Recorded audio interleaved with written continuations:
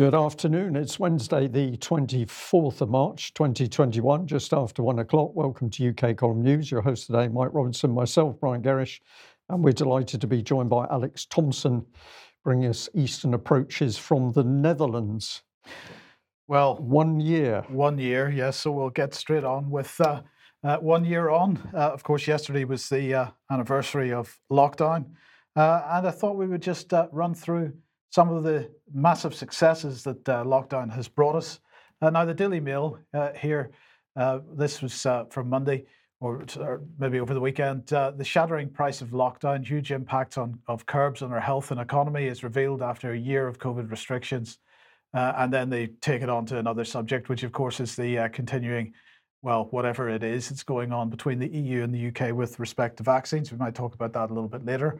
But let's see what we can say about it. So 3 million missed out on cancer checks after coronavirus put screening on hold. That's a report from December. So the situation's only worse at this point.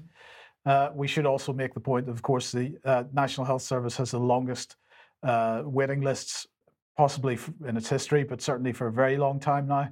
Act now to avoid thousands of extra heart attacks and strokes, ministers warned. We've got to say, Mike, that is a particularly cynical health line from I there, because if we look at the adverse effects from vaccines, heart attacks and strokes is absolutely in that bracket. So there is going to be more of them. Yes, but of course, this is mainly talking about the fact that the healthcare has been withdrawn from people for normal, non-COVID related things. And almost half of young adults at clinical risk of mental health disorders and profound crisis study shows, said the Telegraph earlier on in March. I think this was the 15th. Well, what have we got here? WebMD saying child suicides rising during lockdown. In fact, many reports, anecdotal reports at this point, because of course there's no actual statistics about the numbers of suicides caused by lockdown, because the inquests haven't taken place, and so no formal verdict has been reached. But enough evidence, anecdotal evidence, is there to show that suicide rates, not just amongst youngsters, but amongst teenagers and young adults and older people, absolutely rising as a result of lockdown. So that's another lockdown success there. Well, what have we got here? Another lockdown success. This is Alzheimer's Society. Lockdown isolation causes shocking levels of decline for people with dementia who are rapidly losing memory, speech, and ability to dress and feed themselves. So it continues to get better. What have we got here? Spiked saying, don't blame COVID for economic devastation. And this is an accurate headline, because we look at the mainstream press and it's constantly COVID has done this, COVID has done that, COVID has done the other thing. No, lockdown policy has done these things. The policy of the government, the policy of secretaries of state and the prime minister and their officials have done this, not COVID. Well, in fact, quite a number of scientific papers. This is Do Lockdowns Work? The literature from In Proportion To, 30 plus papers suggesting lockdown is ineffective. Well, it is ineffective at achieving the goals, the stated goals of lockdown, which is to prevent deaths, because most of the deaths have, as we'll see in 1 second, have been caused by the lockdown itself. So let's just look at the latest numbers from the latest graphs from the Office for National Statistics on excess mortality. And this is really stark, because what we see is excess mortality happening in April, May last year. And then over the summer months, if we look at hospitals, just an example, then over the summer months, we see significantly negative excess mortality. In other words, the numbers of deaths have been well below the 5-year average. We've seen the normal winter flu season kick in towards September, October, November, and the winter in hospitals. And so we've seen some excess mortality there. And bringing it right up to date, we're well below the 5-year average again in the latest week of numbers. Care homes, a similar situation, although there's some question over whether the excess mortality that happened this winter was caused by COVID or caused by vaccination. That I think we've covered on this program in recent weeks. But you can see in care homes, since the vaccination program began and the effects of that finished, they are also below the 5-year average.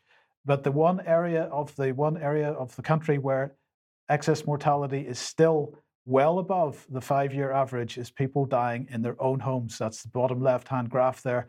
There was no summer reduction. There was no There is no reduction at the moment. People are dying in their homes because they're not getting the health care that they need.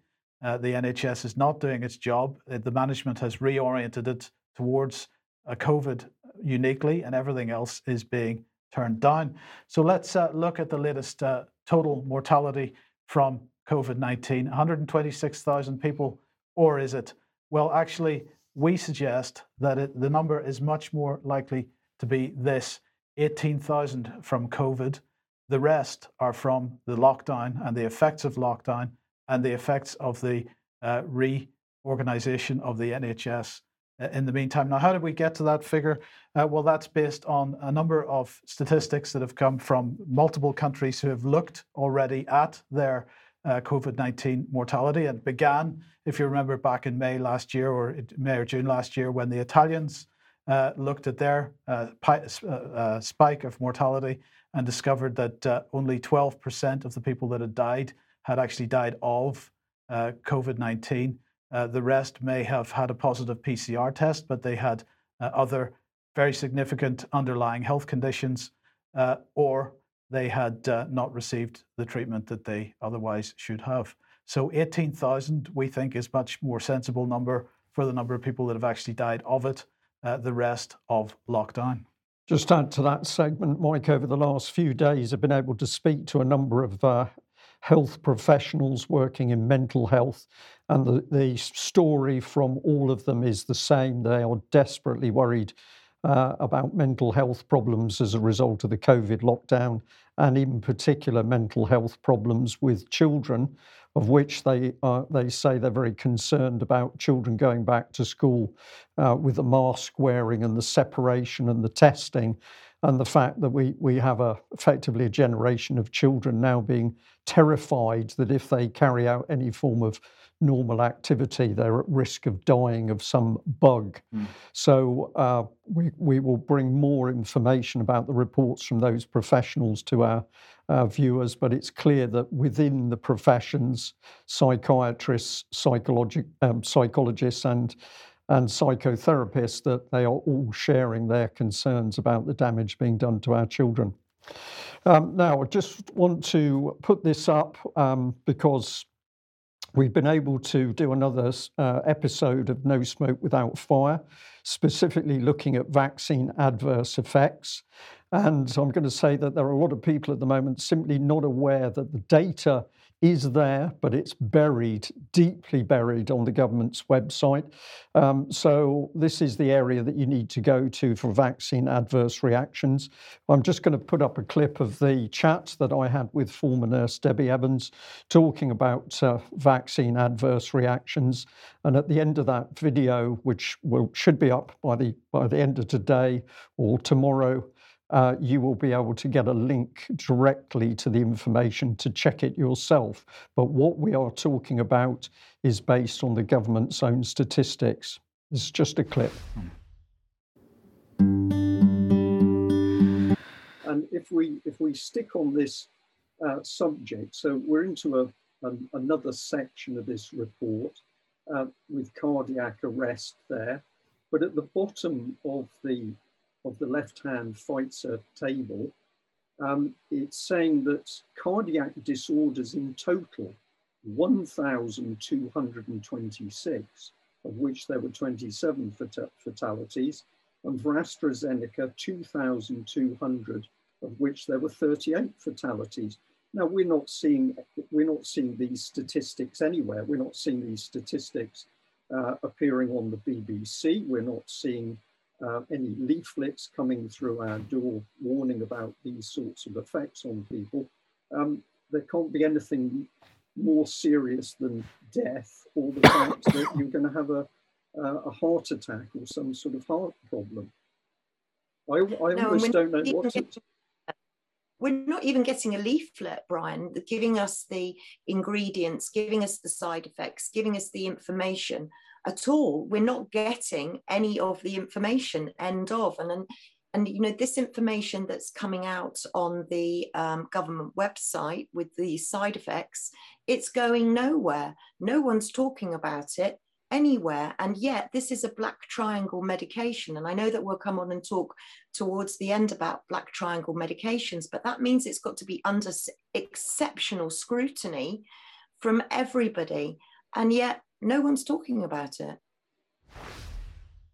So we'll say watch out for part 3 of No Smoke Without Fire, talking about vaccine adverse effects.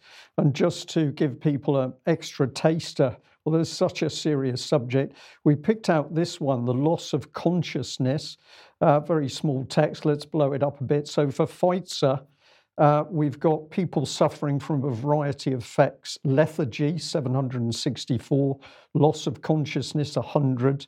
And then we've got fainting and sleepiness. Well, sleepiness, 258, fainting, 332. And if we bring up AstraZeneca, lethargy there, 1,518, 234 loss of consciousness, 517 for sleepiness, and 627 for fainting. So we'll also highlight this one here because we've got a death. This is one of the things that you see as you work through all of these statistics, is the deaths are there with sometimes some quite surprising causes. But why were we interested in this one here, loss of consciousness, which we're bringing up today? Well, we had this email in. Hello, I'd like to share this rather shocking experience with you. I was walking home the other morning from visiting my shopping centre when I came across a car that was on the path, a lady standing over a man lying on the floor. She was on the phone to the ambulance service. I asked the man what had happened. He was a bit dazed and unsure of what did happen, but he believed he blacked out at the wheel of his car. The lady then told me she'd seen the car swerve across the lane, hit the curb, and bounce up and land on the path, coming to a stop on the grass next to the path. She said she saw him get out of the car and collapse to the ground. She then told me that the man had told her that he'd never had blackouts before. He then tells us that he had the vaccine 20 minutes earlier. Amazing that no one was killed. I'm totally against this vaccine. So this is an incident here, as told to us, but it does seem that we should be concerned about these sorts of effects. We've got another vaccine reaction come in. In fact, we've had quite a lot of them since we asked for people to tell us about their experiences. My 19-year-old A had the Oxford one as a carer. They didn't want it, but wanted to be able to travel abroad. They had the jab 4 weeks after testing positive for COVID, and no one else in the house caught COVID, but then none of us had the flu jab either. About 24 hours after the Oxford jab, A had a sudden headache, felt very shaky, and had to sit down. The temperature went from 37 to 38.7 in 10 minutes. And they said they felt dreadful because it's experimental and they were one of the early ones to get it. And they also suffer asthma, etc. The person rang 111 and they sent an ambulance. The paramedics checked the person over and said, keep an eye on them. And if they get worse, go to hospital. When mentioning the time period between having COVID and getting the jab, one of the paramedics said she thought they had to wait 12 weeks between the two, and the other paramedic thought it was 4 weeks. So they then said they don't get told any information, which is why they aren't sure. So we've got serious side effects which are being withheld from the general public in UK, and we've got things happening, it would appear, as a result of those side effects. There have been a couple of incidents of car accidents and so on, and there was some talk at one point about a recommendation that people don't drive their cars immediately after have been vaccinated, but that message doesn't seem to have got through because we're still seeing these types of incidents taking place. Yes, and in the discussion that I had with Debbie Evans, we actually mentioned an incident in UK and one in America.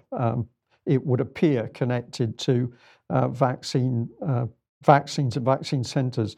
Alex, I think you've got a point. The former Soviet Republic of Georgia, which has got a healthy dose of skepticism about certain vaccines, has had a big problem because it is implementing a drive to vaccinate at least its healthcare workers with the AstraZeneca vaccine.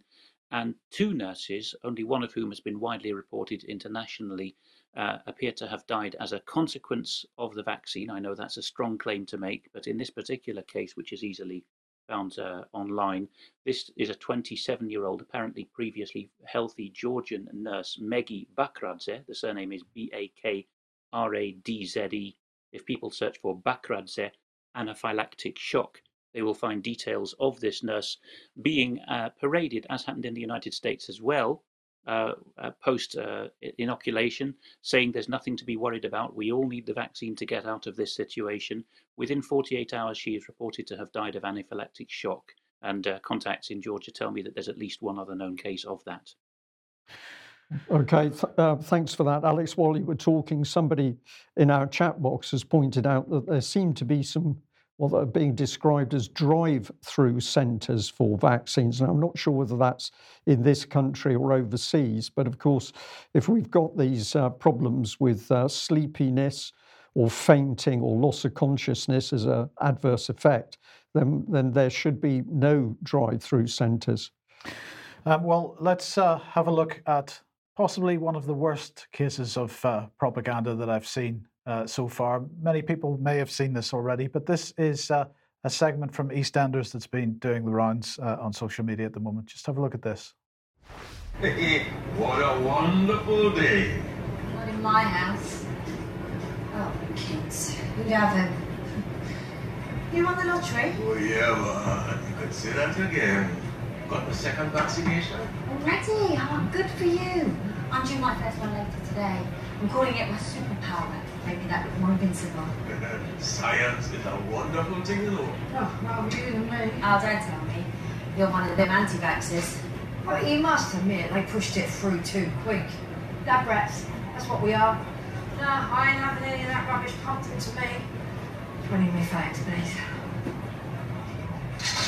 Dolly Parton, she can say what she likes. I mean, normally I'm with her all the way, but who knows what it's going to do to us in 5, 10 years' time? Well, let me tell you what I do know. Last year, I was lying down in a hospital bed, gasping for breath. Thought it was all over.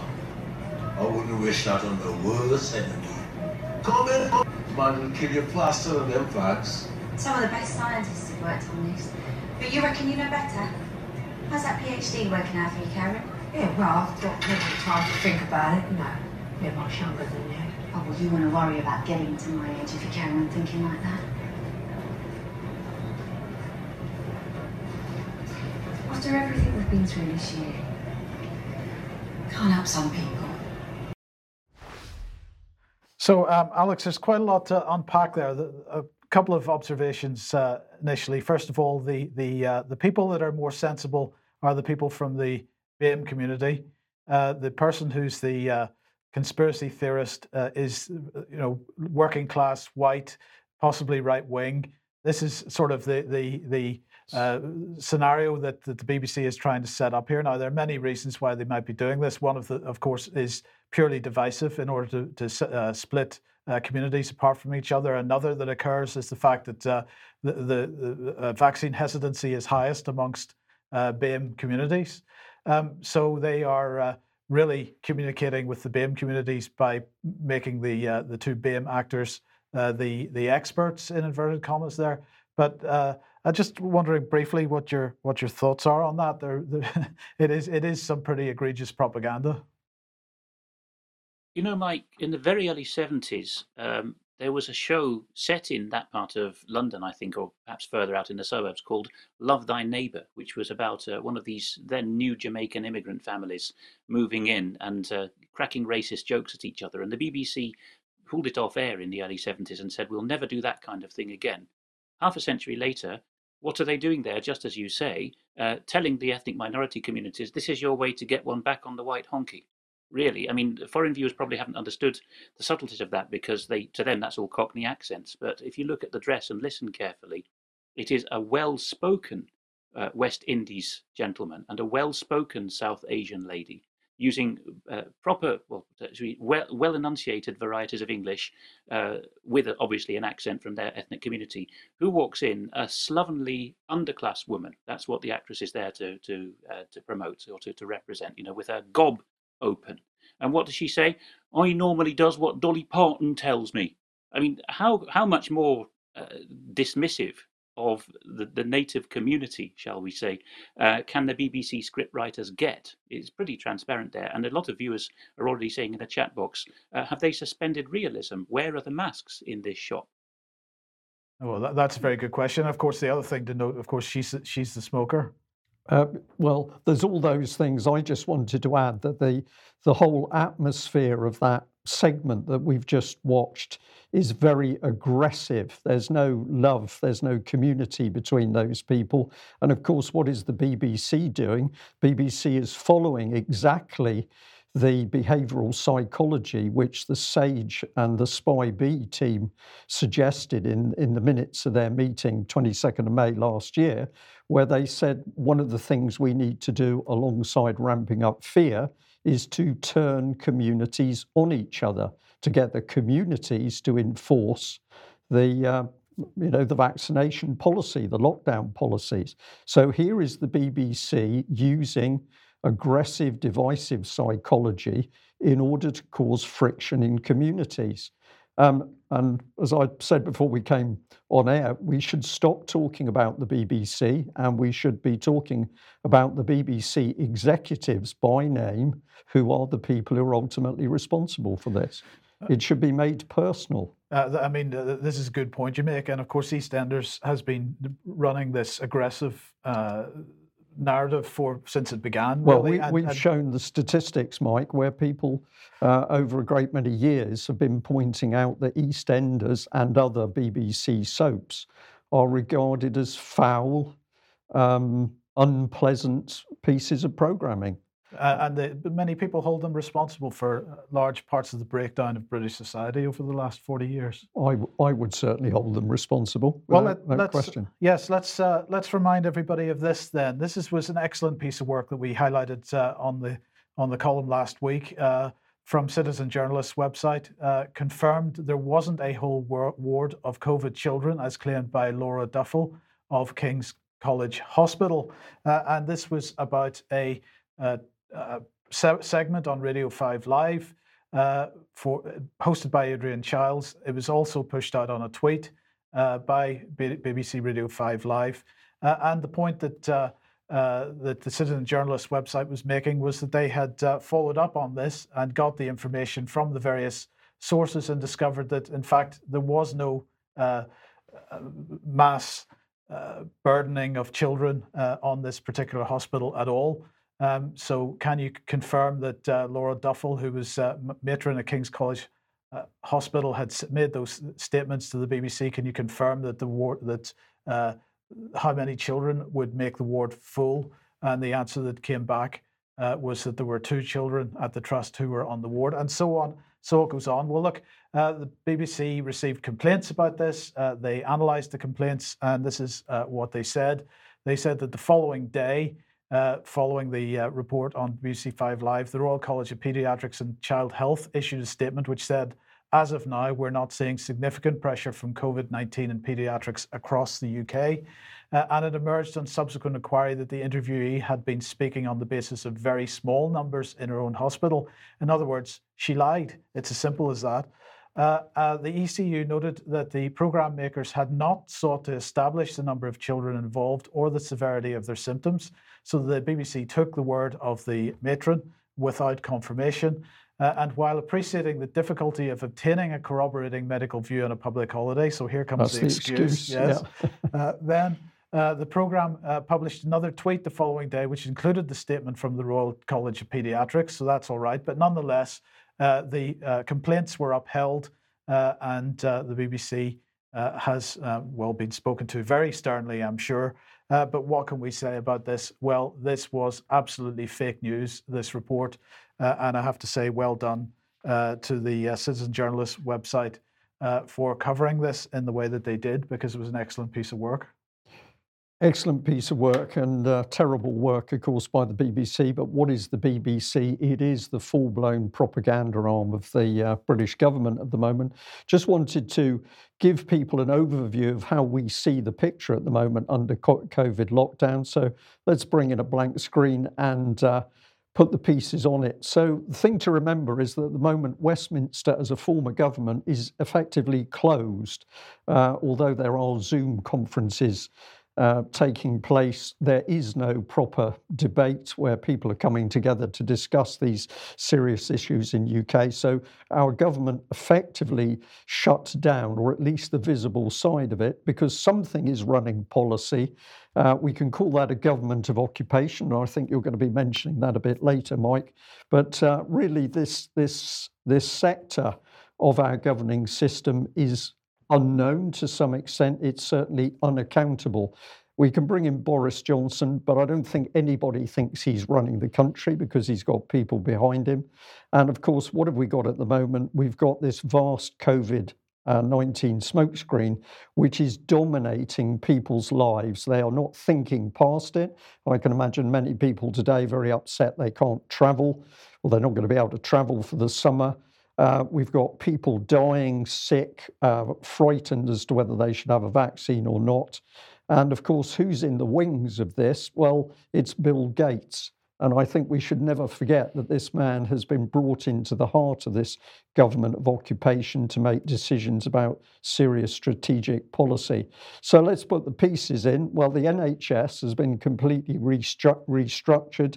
People in the NHS who are talking to UK Column say it is now obvious that this is simply a corporate machine, and many of those very good NHS staff are also desperately concerned at what they now regard as a killing machine. That's their language, not mine, but we have no trouble understanding that. We've already mentioned health. It's not just physical health, it's mental health. That's been severely damaged. The economy, well, I asked you this morning how you considered the economy, Mike, and you said the word destroyed was appropriate. So economy destroyed, education destroyed, and society, well, we're a year into a curfew. There's no sign of that really lifting. Society has been fragmented, helped, of course, by the propaganda of the BBC. But on it goes, the police, politicised and brutalised. In come the combined intelligence and security services. Integrated is a better word, as we'll discover later. Pardon? Integrated is a better word. Integrated, okay. Politicised, but now being used against the UK public to the extent it takes Russia today to put a good article out warning the UK public what's actually happening. And in the corner, we'll put the military. The best word I could use was emasculated, because, of course, we've got more major cuts as the military is turned into some private army to be used around the world as the government of occupation sees fit. But the thing to remember is who's being targeted in the primary sense. Well, it's the young, it's the elderly, it's the weak, and it's the infirm. And I'm just going to add here, Bill Gates, he's only the tip of the iceberg. What is he actually doing? Why is he helping the government? These are some of the recent headlines at the moment. Bill Gates wants us to eat synthetic meat. Bill Gates supports chalk dust plan to fight global warming. This is emptying chalk dust into the stratosphere to so-called cool down the planet. Bill Gates, be open to ideas that seem wild to fight climate change. Somebody says they've been fact-checking Bill Gates, but there's no substance to that claim. And here we've got another one about the chalk dust spraying. So we're just going to say, what did Boris Johnson and Bill Gates discuss about COVID behind closed doors? And until the UK public knows the answer to that question, we do not have a functioning government, which is why we're seeing such huge problems in the country. Now, Alex, let's move over to the Netherlands. And vaccines, of course, between the EU and the UK, a big topic. I have my suspicions as to what's going on there. But first of all, one of the major vaccine manufacturers is, of course, based in the Netherlands. So bring us up to date on what's going on. It's a plant in Leiden, which is the Oxbridge city, as it were, in the Netherlands, which is where these pharmaceutical companies often have their facilities nowadays, called Halen. And it has received a visit now by none less a figure than the European Union's Commissioner for the Internal Market, because this manufacturer of vaccines is, as reported in English by Dutch News.nl, News for Expats and English speakers in the Netherlands, it's at the centre of a storm over what is called in inverted commas an EU export ban. So if we go and look at what's happening here in more detail, the partly EU-funded news source Politico, but I'm quick to add, I don't imply here any more bias than in other news sources, they do a pretty good job, have been behind the scenes talking to Dutch government figures off the record, and also here they are quoting a speech with this rather aggressive folded arms posture, or defensive at least, by Thierry Breton, the commissioner in question at the EU that I mentioned. He's quoted here by Politico as saying that since the EU at Commission level directed its member states, including the Netherlands, not to export from the Netherlands pending the resolution of this dispute with Britain, AstraZeneca has not received any vaccine doses from this Haarlem plant in Leiden. Politico goes further, and as I mentioned a moment ago, has been talking to Dutch government figures who confirm that they will do what the European Commission has told them to do if there is no prospect of a good outcome in talks at UK-EU level on what share of the vaccines should go from Haarlem to Britain and which should stay in the Netherlands to go to other European Union member states. There's one more slide on that section, I believe, which is that De Telegraaf, shall we say, something like an equivalent of the Daily Mail, semi-populist, right of centre title, loathed by some, but accurate in its headlines often, is here in Dutch reporting that the EU is demanding the lion's share of COVID vaccines, that is the batches, from that Leiden factory, the Haarlem plant that has been visited by Commissioner Thierry Breton. So I don't know how that's been reported in the British press, but it's been striking how this has come up and how it's been reported on the continent. Well, just briefly, what I'm wondering is whether you think this is fallout from Brexit in reality, or is this really driving demand for vaccines in the EU? I mean, we've been hearing over the last number of weeks that, for example, in Belgium, they have a vaccination centre in Belgium capable of vaccinating 5,000 people per day, and they basically don't have anybody turning up to receive vaccinations there. So I'm wondering, is this genuinely a spat related to Brexit, or is this really designed to one mechanism to try to drive demand? I would suspect more of the latter, Mike. I don't think I'll surprise you by saying that. I can only speak for the countries I know, Benelux in particular. Although there are, as I've just mentioned, even production facilities, subcontractors for AstraZeneca in Benelux, because it's always been a major pharmaceutical production base along with Germany and Switzerland. The national consumption, even the health services and health workers in these countries, are not usually, to my impression, receiving the AstraZeneca vaccination, but more often Pfizer. But I won't give account of the exact numbers there, but that is my anecdotal impression. And in any case, people reading the news in French, Dutch, or German, or indeed Italian, Spanish, and Portuguese, have got a less filtered, more even-handed approach to information about the pros and cons of these individual vaccines than is the case if you're reading the news in English. That, I think, is the real pinch point for take-up of these vaccines. So there is something of the artificial demand in there, I think. And of course, we saw another possible pseudo-Brexit row with the UK just a month or two ago, when the Northern Irish border was unilaterally closed by the EU side. And again, this was done at European Union Commissioner level, in that case by the Latvian Commissioner Valdis Dombrovskis, without referring the matter to Ursula von der Leyen. So there is a bit of a pattern emerging, yes, that Brexit is a bit of a spectre to be dangled. But also going on to further afield, but with a Dutch end to it, at least a Hague end, news sources, including this one, Church Militant, I'm only using them because they have a fuller report than others, not because I want to necessarily recommend Christian sources above others, but Church Militant is a particularly good write-up.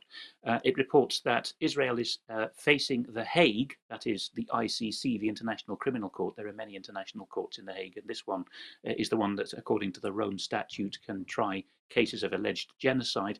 Israel as a government has been reported by this organization, Anshe HaEmet, the People of Truth, to the ICC in The Hague for what this Jewish organization is calling a vaccine holocaust.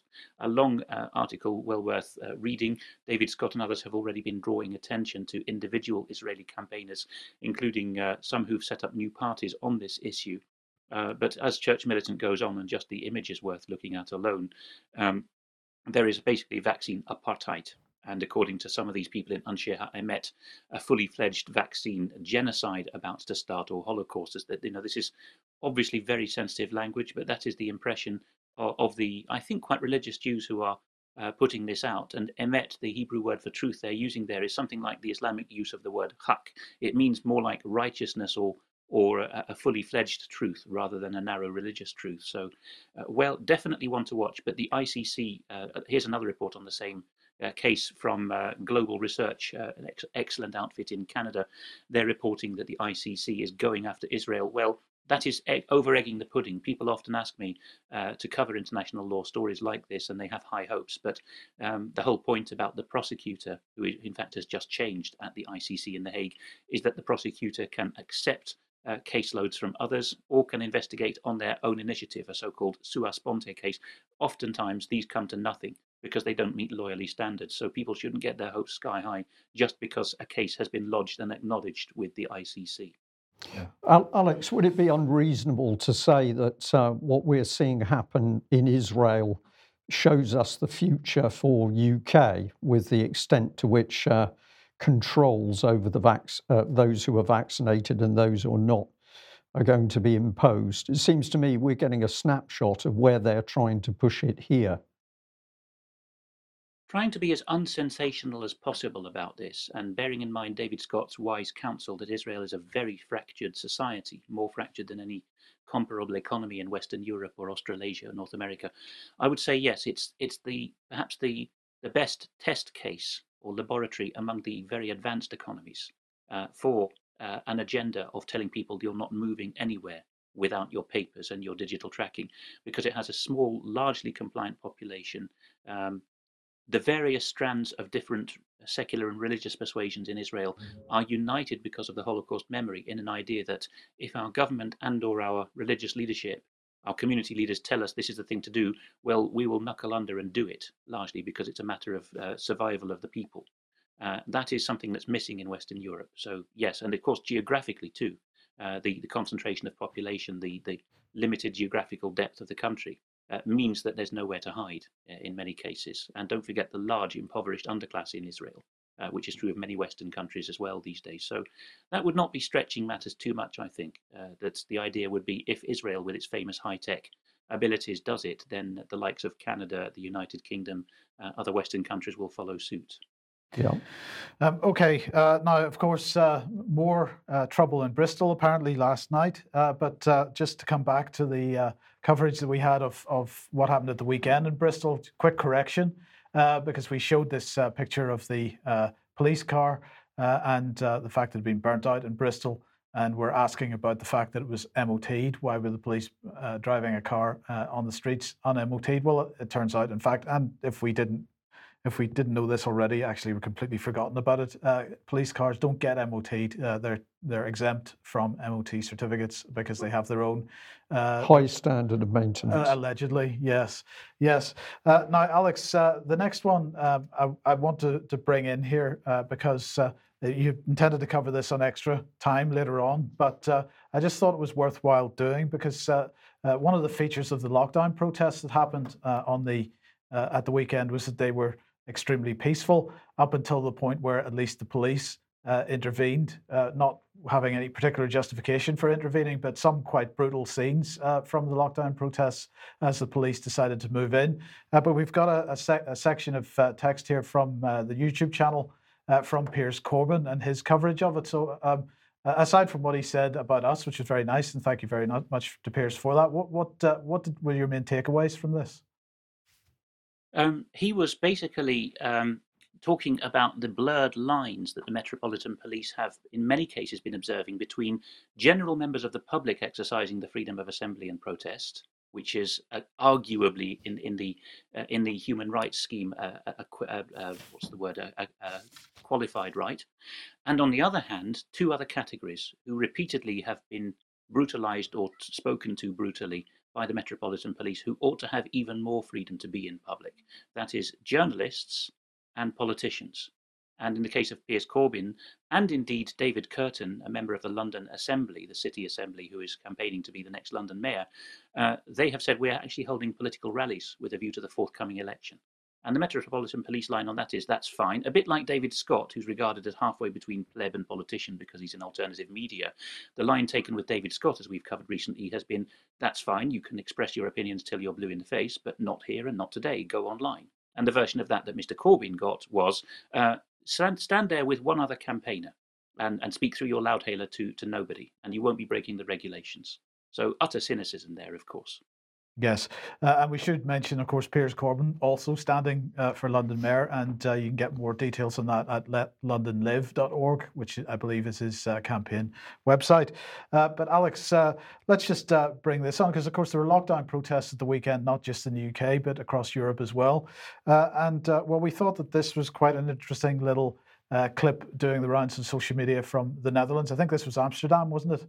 This was the Museumplein, and the whole point about this is it's very difficult to get more than the footage because the Dutch have not really written it up, and B, this is not a particular political colour of veterans organisation. That is simply regular Dutch veterans, I think all from the land forces by the look of the berets, but different sections of it, and some gendarmerie I can see there, wearing their service berets.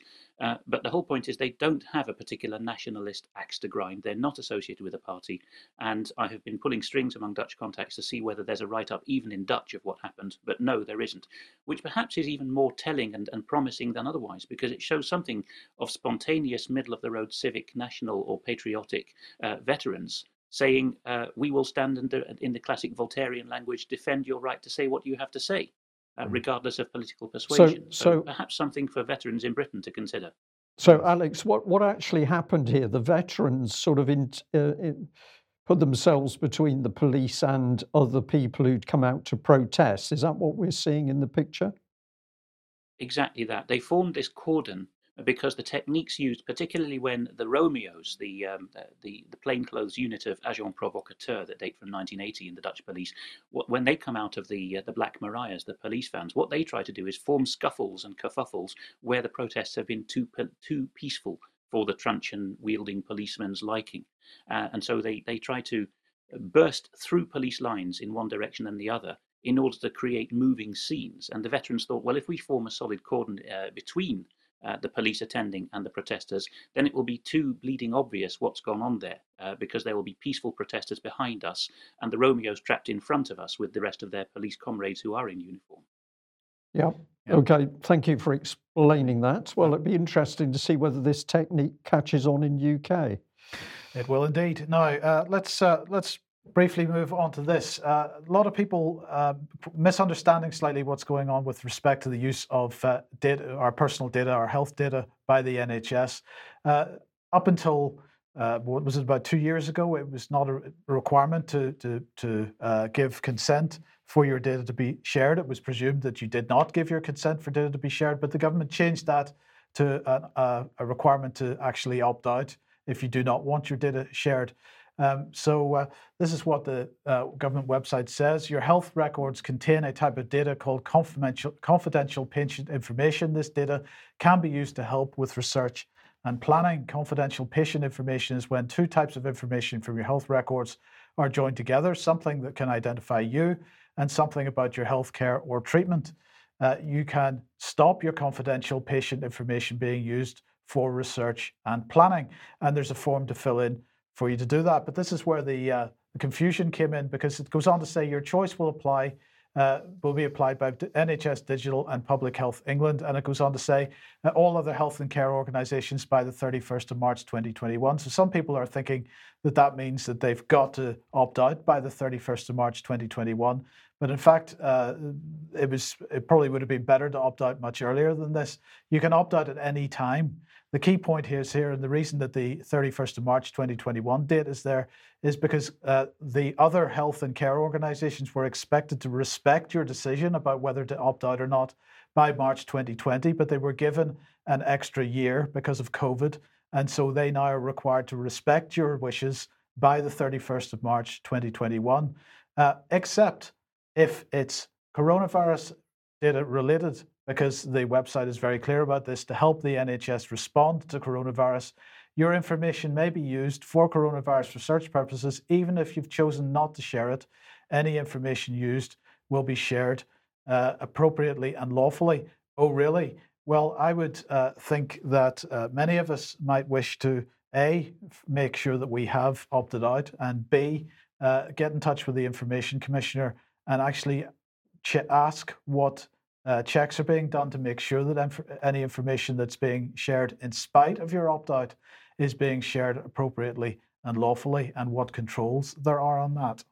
My answer to that is very little, Mike. From personal experience, I'd opted out, but I then found I was getting communications which indicated the NHS was sharing my data, and it took several phone calls through to NHS Digital to get them to remove my name from the database they were using. I'll just add to this segment that somebody was kind enough to give us, this report. So this is NHS privacy notice. The choose if data from your health records is shared for research and planning service allows you to choose whether or not confidential patient information can be used for research and planning purposes. As you've said, this section here also says unless the government really needs that data, in which case it'll take it. But the important thing was this: how to view and change your choice. And to keep this very short, there's a telephone number that you can call here to pull out. So if you detect that your data is being shared and you don't want it, here's a number that you can call in order to get something done about it. We'd like to say very nicely to our audience, if you feel that this is an important issue and you want to phone that number, we would like to hear of your experiences and what sort of response you get from the NHS. And as UK Column would always say, please be polite and respectful, but firm. We'll be interested to see how the NHS responds. Okay, if you like what the UK Column does and you would like to support us, then please head over to ukcolumn.org/community, and there are options to help us out there. And also, please do share any material you find on the various platforms, plus the website and so on. Okay, and thank you to the viewer that sent us this. Now, I had seen this, but quite a long time ago, a little app circulating in communities called the Nextdoor app. When I saw this thing, I thought this is just hoovering up data. So on the left of your screen with the yellow tab, this is a letter that came through the door. Your neighbourhood is now using a free app called Nextdoor West Derby Village, and you should join too. It's the neighbourhood hub for useful information such as local businesses, recommendations, lost pet notifications, safety updates, etc.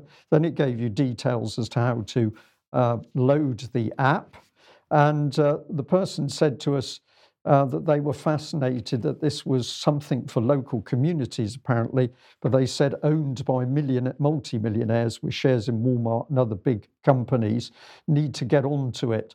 I'm just going to say gently, I think there is something here, and if anybody else can help out the research as to what this thing really is and what it's doing, we'd certainly like to know.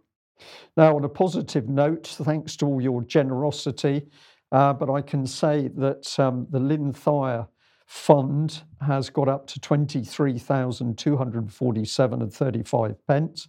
That's as of Monday. And this is as a result of them having to restart the crowdfunder because the original one was pulled. So it's just wonderful that so many people have made a contribution.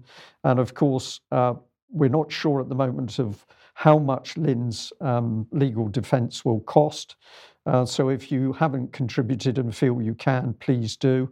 And also, of course, ultimately, David Noakes will also need assistance with his legal defence. And I'm sure many people would want to help there as well. Right, Alex, let's move back to the Netherlands then. And what's been going on with elections? Total indecisiveness and splintering of the vote in the Dutch House of Representatives, the Tweede Kamer, the lower house. We have just had our general election to Parliament here, at least to the directly elected lower chamber. And you can see that of the four parties that are on screen, because they are the top four in votes, None has got anything like a substantial proportion of the 150 seats in the lower house. It's quite a small chamber. The four parties on screen are the only ones, or the ones with the legends on screen are the only ones to have got over 10 seats apiece. The blue VVD is not actually a Conservative party, but the pro-business secular Liberal party of the Prime Minister Mark Rutte, who's probably going to go on and form another coalition and be the longest serving Prime Minister ever here. D66, which now has just shy of 25 out of 150, so a sixth of the seats, is a pretty aggressively pro-euthanasia, pro-abortion, pro-end-of-life decisions, pro-EU party, which has really rocketed up the ratings, and its leader, Sigrid Kaag, was one of the first to welcome Joe Biden's election, as she was quite certain he had been elected on the very night in November of the US elections. She's one to watch. But the collapse, if you look at the next slide with the development over time of 2 decades, the collapse of the Christian Democrats, not particularly that they're Christian, but that they're the equivalent of middle-of-the-road or Tory party, is quite marked. If you look at the 2002 general election, the green colour is the Christian Democrats. They dominated everywhere except the Bible Belt, the orange flecks in the middle, and some communists in the far north. By 2010, the highly populated west of the country, the Randstad, had already stopped voting for the Christian Democrats, which until about 2000 routinely got a third of the seats, and had gone over to vote for the VVD instead, and by this election we've just had last week, that has been complete. So you see this reflected in Germany and Austria as well, the complete collapse of anything that calls itself Christian or conservative, but also of the traditional left-wing parties, which are losing out, particularly among younger people, in favour of really very radical student-style parties that want death on demand, really. Staying on the continent, a rather interestingly named lady, Charlotte Gerish, of Gerish Legal in France, so I expect she's the company owner there, is reporting in the Law Society Gazette, thank you to the viewer who sends me many interesting things from the Law Society Gazette, that France is the latest country, the Netherlands being another here, to get in on the lucrative act of allowing 2 continental parties to a civil or business dispute to use English common law to resolve it. So she says that the Paris Bar, that's the Association of Advocates, of course, has been keen to embrace rules allowing solicitors, that's lawyers under English law, permanently to practice English law and international law in France as a foreign legal consultant, and by allowing solicitors to take exams to re-qualify as French avocat. And she goes on. This is clearly a strong recognition that despite Brexit, we often hear that phrase, but I think she means it uncynically here, common law and English law will still be a leading approach for the world's most successful companies. And I think I put one more quotation of hers there, yes. She says, who better to advise on common law agreements and assist during any disputes than a fully qualified English solicitor, even if the matter involves parties based in France. So what she's getting at, and I'm not being cynical about Charlotte Gerish here, not just because she's your namesake, Brian, but I think it's an honest piece, is that she's saying that it's been many iterations of this in the past. The British realise that they can punch above their economic weight by selling their suavity, their panache, as the French say. So what they're doing in this case, a bit like what we do in security and defence, is saunter into the continent and say, don't worry, you have a veritable anglais here to resolve your disputes. Because, of course, just like British food, much laughed at abroad, or the ingredients, same with British law, it is recognised on the continent as being of superior practicality and usefulness and clarity for particularly business deals. So the common law, though it may be dying in Britain, has a new lease of life in many of the world's major economies now as the go-to legal system to resolve disputes. So an interesting development there, I think is worth watching. Yes, okay. Well, now, of course, the question on many people's minds is, are they going to be able to go to the continent or anywhere else this summer? Well, the answer is foreign holidays, forget it. It ain't going to happen. Of course, at the moment, we're not allowed to travel because of a so-called stay-at-home rule. But that ends on Monday. Tomorrow, as you know, the emergency legislation is going to be extended by Parliament because I predict that's a foregone conclusion, despite the opposition that there is in some parties. But Boris Johnson has said it's too early to set out new rules for what's going to happen in the summer. He's going to give more information on the 5th of April, apparently. But in the meantime, they're going to push through under this legislation to be voted on tomorrow, a £5,000 fine for anyone who's in England and wants to travel abroad without good reason. We'll come on to the good reasons in a second. So a reasonable excuse is a good reason, apparently. So let's have a look at them. You can avoid the £5,000 fine, in inverted commas, because it's a fixed penalty notice. It's not a fine at all. You can avoid the £5,000 fine if you're travelling to a destination in the common travel area. So you're allowed to go to Ireland, but that's no problem. But you're not allowed to go to Ireland if you're using Ireland as a staging for somewhere else. So it's only if you're going to the common travel area and staying there, or if you're travelling for work, or if you're providing voluntary or charitable services, or if you're enrolled on a course of study, or if you're a sports person or a coach, or if you're fulfilling a legal obligation, or if you're dealing with the purchase, sale, letting, or rental of a residential property, or if you're seeking medical care, or if you're attending a birth, and there's a couple of other medical related clauses there, or to attend a wedding, particularly if you happen to be the bride or the groom, you're allowed to go, or if you're visiting children. Those are children, maybe they don't live with you, but they're living with another parent and you want to go and visit your children, you will be allowed to do that. Or if you're voting in an election, or if you're the child of someone who has a reasonable excuse. So if you're any of those, you will be allowed to avoid the £5,000 fine. That's very generous of them, according to this legislation. But if you intend to go on a foreign holiday, in the meantime, you can forget it. But we'll find out what the final position will be on the 5th of April, apparently. So this comes out, Mike, after many people went and booked holidays in the last few weeks after they perceived that we were going to come out of lockdown. They rushed off and booked holidays. And of course, all the travel companies have paid for their adverts for people to be able to travel abroad.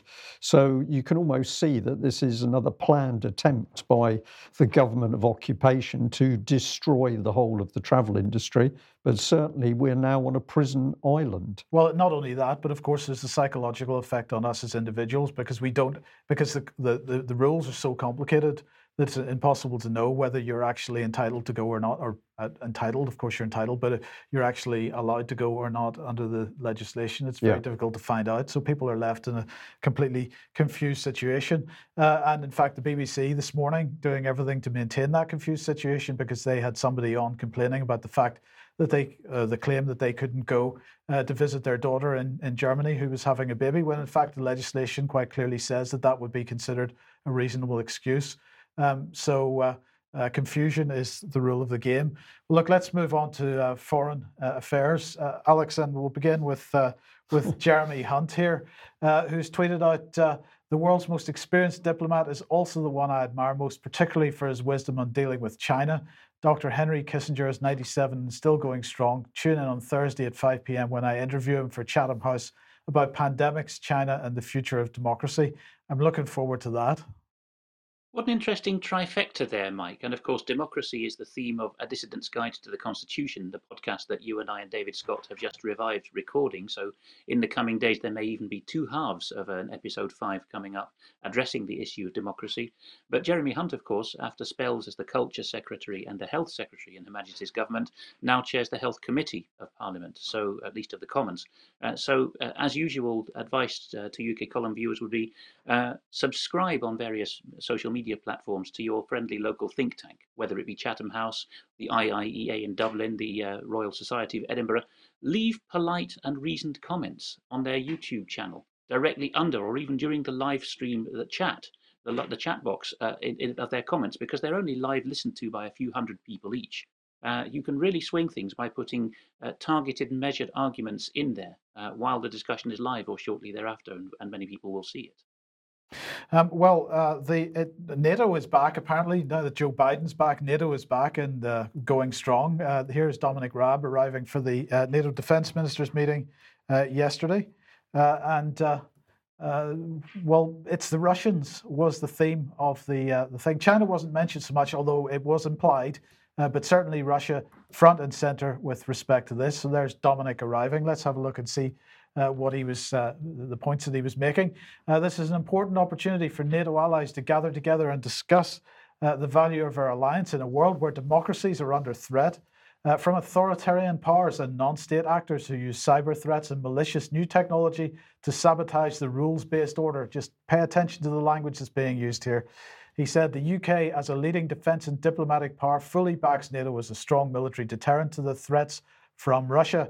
Jens Stoltenberg, for his part, had this to say: Russia's aggressive actions constitute a threat to Euro-Atlantic security. Assertive and authoritarian powers challenge the rules-based international order. You would think they were singing from the same hymn sheet.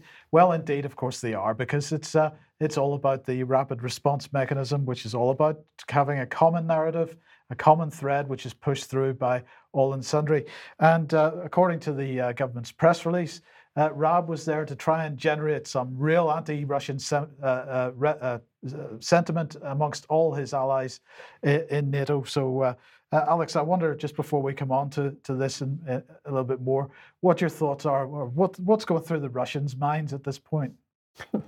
The Russians are laughing all the way to the treaty signature, because if people are watching particularly Sergei Lavrov's trip to Guilin in southern China recently and how he's been feted and all the developments behind the scenes, the Russians are now on the cusp of a really strategic alliance that they have been driven into the Chinese arms to conclude, and they will basically share their advanced weaponry and other defense know-how in exchange for Chinese muscle, basically. So they're in a different league of self-defense than they were before. The Russians have not got to the point openly of saying to the Americans and the EU, completely stuff your rules-based international order, though, as I've covered recently, Lavrov has recently started saying, I'm sick of Joseph Borrell, the EU's foreign minister de facto. He can go back home with his tail between his legs. But the Chinese have got to that point now. So last week in Anchorage, Alaska, or indeed it was at the beginning of this week, Mr. Biden's Secretary of State, so his foreign minister, chaired a delegation and rather ill-advisedly lectured a Politburo member, the head of the Chinese delegation, on this precise point. You lot are breaking the rules-based international order, not the rule of law or any treaties, but this new Anglo-American term. And the body language was very severe from that Politburo man. You might have seen it. He just got his hand out and said, you are not in a position of strength to tell us to follow your rules-based international order. So the Russians are just one stage shy of being that undiplomatic, but the tables have turned. And although NATO didn't mention China specifically, we know they are reorienting themselves towards China with their NATO 2030 policy. But this is war on the rocks here. A great new game finds the South Atlantic, first of all. Yes. So War on the Rocks is a foreign policy and particularly security policy platform of largely honest reporting and opinion. And what's interesting here is that China has, as it were, curled round the bottom of the Pacific Ocean at Cape Horn and is very interested in Argentine protein, obviously, because it wants beef for its population, fish for its population. If you're a little more esoteric, it may be interested in Antarctic resources and other things in Antarctica that they're after. But anyway, Britain used to think it was just between us and the Argies, or the South Georgia, South Shetland Islands, Falkland Islands area, and the hydrocarbons involved. But no, China's involved now too, because the point there is that the US Coast Guard, which I thought, the clue's in the name, it's supposed to operate in US territorial waters. The US Coast Guard and Guyana did an operation in the Caribbean. The US Coast Guard ship in question then went all the way down to the tip of South America and asked Buenos Aires, would you mind if we did a joint operation in your waters, acting as a Coast Guard, scaring off illegal Chinese fishermen? And the RG said, no, we're not up for that this time. So here's the Spanish language original from Clarín, a Buenos Aires newspaper. The Cancilleria, the foreign ministry of Argentina, told the US Coast Guard on this occasion, you can pay a friendly visits to port in Buenos Aires, but we are not going to facilitate any kind of joint exercise with you telling the Chinese to get out of our waters, illegal or otherwise. Okay, now let's just quickly come to the EU, because the EU has decided that they're going to establish a European peace facility, investing in peace and security. What's this all about? Well, it's billions of euros budget for, I think, 5 billion in the first 6 years to be used to help partner countries. So this is all about making sure that peace is promoted by promoting war. So they are going to finance EU actions abroad that don't just have a defense implication, but a general military implications. Well, just by coincidence, do you believe in coincidence? But here's a coincidence, because with the publication of the Defence in a Competitive Age section of the Integrated Review on Monday, it said this, or at least the government said this: over the next 4 years, a share of £120 million will be invested into the Ranger Regiment, enabling it to undertake roles traditionally carried out by special forces. They can be expected to be involved in collective deterrence, such as training, advising, enabling, and accompanying partner forces. So, Alex, we're supposed to be out of EU defence. We're supposed to be completely separate from that, pursuing our own path, and yet we find the same announcement from the two governments being made at the same time, and but that's just a coincidence. Is it being done at think tank level or Ministry of Defence level? It's not entirely certain from occasion to occasion, but there certainly is coordination. And I expect you'll be going into a little more detail about the defence portion of the strategic review, which came out on Monday.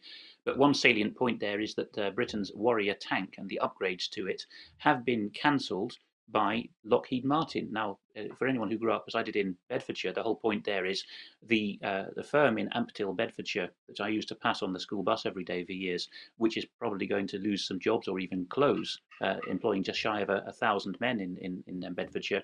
The whole point is, in the past, it was called Hunting Engineering. It was a local British firm, like so many that, for example, David Ellis has worked for. And before you knew it, sometime after I grew up and left the area, the sign changed from Hunting Engineering to Lockheed Martin. So the small to medium skilled subcontracting engineering partners for the British Armed Forces, for example, as David Ellis has never tired of drawing attention to, they are already subsumed into the big 7 US contractors. In many cases. So, effectively, European Defence Union, with its industrial strategy, and now Britain explicitly saying that its Tempest programme is about safeguarding defence industry, they'll never say British defence industry. The whole point is that it's all coordinated between the US headquarters of these contractors and the European and British bases of those contractors. It's become a single amorphous blob. Integrated is the word, Alex, because it was the integrated review. But let's just have a look a little bit more about this, because this is the basis on which this whole new defence initiative is running. And we've seen this type of language from other people within the military, from Nick Carter, Chief of the Defence Staff, and from Lord Flashheart, whose name escapes me at the moment, Mark Carlton Smith. And this is really what they're saying. The notion of war and peace as binary states has given away to a continuum of conflict. In other words, a spectrum. It's a bit like it's 1984. Well, it's like gender, Brian. The no binary states. It's all become fluid. It's all become fluid, requiring us to prepare our forces for more persistent global engagement, and constant campaigning, moving seamlessly from operating to warfighting. They say the armed forces will no longer be held as a force of last resort, but become more present and active around the world, operating below the threshold of open conflict to uphold our values and secure our interests, partner our friends, and enable our allies, whether they're in Euro-Atlantic, the Indo-Pacific, or beyond. But look, another thing that's been announced here is 2 new sections in the Cabinet Office, it seems. So let's just look at the state of the government of occupation at the moment. Let's put the graph on screen. So if we take the graphic on screen, if we take the National Security Council and the Cabinet Office there at the top, then obviously on the left-hand side, we've got the various intelligence agencies, GCHQ, MI5, MI6. Possibly this is an inappropriate place to have it, but anyway, the Joint Biosecurity Centre is there anyway. But then underneath the Cabinet Office, we've got all the censorship and narrative building stuff like the Rapid Response Unit, the National Security Communications Team, 77 Brigade, 13 Signals, the Department of Culture, Media and Sport Fake News Unit, the FOI Clearinghouse, which of course is all about making sure that the correct answers to freedom of information requests go out for people that are on a special list. But if they don't want to give you an appropriate answer, to make sure that they've given the correct refusal. But we've got 2 new organisations now, the Counter-Terrorism Operations Centre, and this is apparently going to significantly improve our ability to thwart terrorists while also dealing with actions of hostile states. It will bring together counter-terrorism police, the intelligence agencies, and the criminal justice system to coordinate the government's response and resources in a state-of-the-art facility to improve our speed of response to terrorist incidents. But as it says, not just terrorist incidents, actions of hostile states. And so this is fusion doctrine in action, because it's bringing police, intelligence agencies, and the criminal justice system together as one. And finally, the Situation Centre. And this Situation Centre is going to be based in the Cabinet Office. It's all about data and analytics. It's going to build on the lessons of the COVID pandemic to improve the use of data and anticipate and respond to future crises. But it's also going to be a sort of White House style situation room, similar to we saw when they were blowing up bin Laden, or allegedly blowing up bin Laden, when Hillary Clinton was cheering, if you remember that photograph. £9 million going into this office. It's going to be based right next door to Cobra, and in the basement of the Cabinet Office.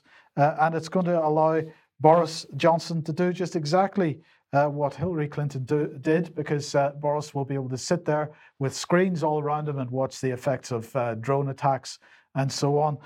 So, Alex, I don't know if you've got any thoughts on how this infrastructure is building itself, but we were asking earlier who's controlling policy. I think we're getting a hint here, aren't we?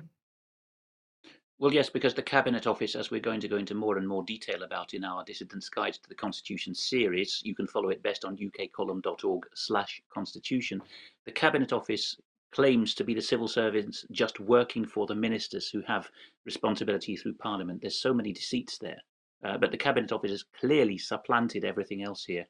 In the years I was in counterterrorism operations, not that long ago, there would be no operational phase, pre-arrest, post-arrest, or anything judicial, at which you would need to have intelligence officers, basically spooks, in the same planning or team or room or conversation as the judicial people who would follow up. There's clearly a separation there. But taking the idea of the police operation centre and getting ready for the raid, the knock, that is the paradigm that's come in here. Otherwise, there is no point in having troops basically being commanded by the Cabinet Office rather than the Ministry of Defence. The Cabinet Office people have run away with themselves here, and they want to be watching helmet cam footage of people being slotted by special forces and high-fiving each other possibly. Do they think they're in the West Wing? We're not a presidential system. The Cabinet Office, if it's now commanding troops, is the whole crown in one space, which we're supposed to have separated out in our constitution. It's the judiciary, the executive, and the legislature all in one room. Star Chamber plus, effectively. So we've never had anything like this in any English-speaking country. Even the Americans didn't have that kind of situation center in Virginia until after 9/11. But the thing that worries me most is what single official can command spooks and troops and lawyers. That does not make any constitutional sense anywhere in the common law world or in Europe. I'd just add to that, Alex, the thing which I find very sinister is they're talking about expansion of special forces. They're using the 1,000 figure, 1,000 thousands. Obviously, the special forces operations have always been out of sight of the general public in UK. Maybe we get a glimpse that something is going on, but it's always under the Official Secrets Act. So now we've got a private army. We've got this government of occupation via the Cabinet Office running a private army, which is going to be employed where? The UK public are never going to be told what's actually going on. No, I think that's absolutely it. Is the Cabinet Office actually not just, should we say, spooked out by the Crown Office north of the border? We know from some of the disclosures around Salmond and Sturgeon that they did at one point say, are you sure you want to go ahead with this plan, Crown Office, Scottish Government? It may be that they're now drawing inspiration from James Wolfe and his Wolf Pack and thinking, if only we could Scottish Government style or Scottish system style merge everything into a single room. It's not going to end well, shall we put it that way? Okay, well, look, let's just end with this one, Alex, on the defence issue. The question is, how many F-35s are we going to get? Now, this has been sort of doing the rounds of various media for a number of months now, with the latest UK headlines suggesting that we're only going to take 45 or 46 instead of the 138. What are your thoughts, and what's Defence News reporting? What they're majoring on here is that behind the scenes, when there are not announcements that we're going to take, in this case, 138, then the producers are not going to take the British government seriously. This is to the extent that it's still American as a country. The producers of the F-35 Boeing are not going to take Britain seriously if a certain number isn't taken. So they're suggesting that in private, an undertaking must have been given by this stage that we were going to buy 138. Yet out comes the big set piece defence review on Monday, and it notably doesn't mention 138. It just says we're going to buy rather more than we have at present. Well, A, this will render our Queen Elizabeth class aircraft carriers rather useless. Well, Brian can talk more about that perhaps. But B, it may mean that we are going to find that the producers of the F-35, many question marks over its usefulness, will get cold feet, will not regard the Brits as good for their word. So it may be the last time that we even have the opportunity of buying what some people are calling this white elephant of a fighter. Yeah, I'm going to say I'm not going to comment today because there's too much to discuss. We can easily do another section talking about this aircraft and what this actually means. But I think we're just seeing a total mismatch. The government is talking about strengthening defence, but what it's actually doing is dramatically weakening defence, but building a private army. So lots of things. Are we allowed to mention a humorous subject to go on? I think our audience deserves it today. Okay. Here we go. So the Daily Mail is saying that locals are furious that Winchester University is going to erect a £24,000 statue of Greta Thunberg. This is what every university town needs. I can see you looking a bit puzzled there, Alex. So let's have a look at the story. We're going to say that Daily Mail fails to investigate this story at all. It does put some comments from people. So people in the local area are clearly puzzled and not very happy. One said that a sculpture of a well-known local would have got more support from Winchester residents, and she suggested somebody who collected a lot of money selling the homeless paper. And we've got another one here. Michelle Coombs said, I think the sculpture itself is very good, but Greta has no connection with Winchester, or am I wrong? This one, Simon Dixon, said the statue was a total waste of money, and others questioned whose bright idea it was in the first place. Simon did say, well, maybe it's more relevant to students because students are more tied into Greta. And there were more comments taking the mickey out of the whole thing underneath. But I'm just going to say here, the problem with this is these people don't understand what's actually taking place. And what you need to look at is where the funding is coming from. And this brings us into, amongst other things, for the complex, there's been a 30 million loan from the Triodos Bank, Europe's leading sustainable bank. And why do we need to pay attention to that? Well, we get a hint from this lady, Rebecca Pritchard, who was head of business banking. She said there's a huge opportunity to promote large-scale positive change in the education system. So in the background to the statue coming up, if people can't understand the statue, there's actually a political change being pushed in. And she goes on to say that higher education is a cornerstone to building a more sustainable and inclusive society. So I'm going to suggest to our audience this is nothing to do with just the statue of Greta Thunberg. This is to do with a much wider global policy. And I'm going to pop this on screen to remind people that it was a gentleman called Danny Bamping who was fighting this type of socio-political manoeuvring in Plymouth. He was tackling the renaming of a street.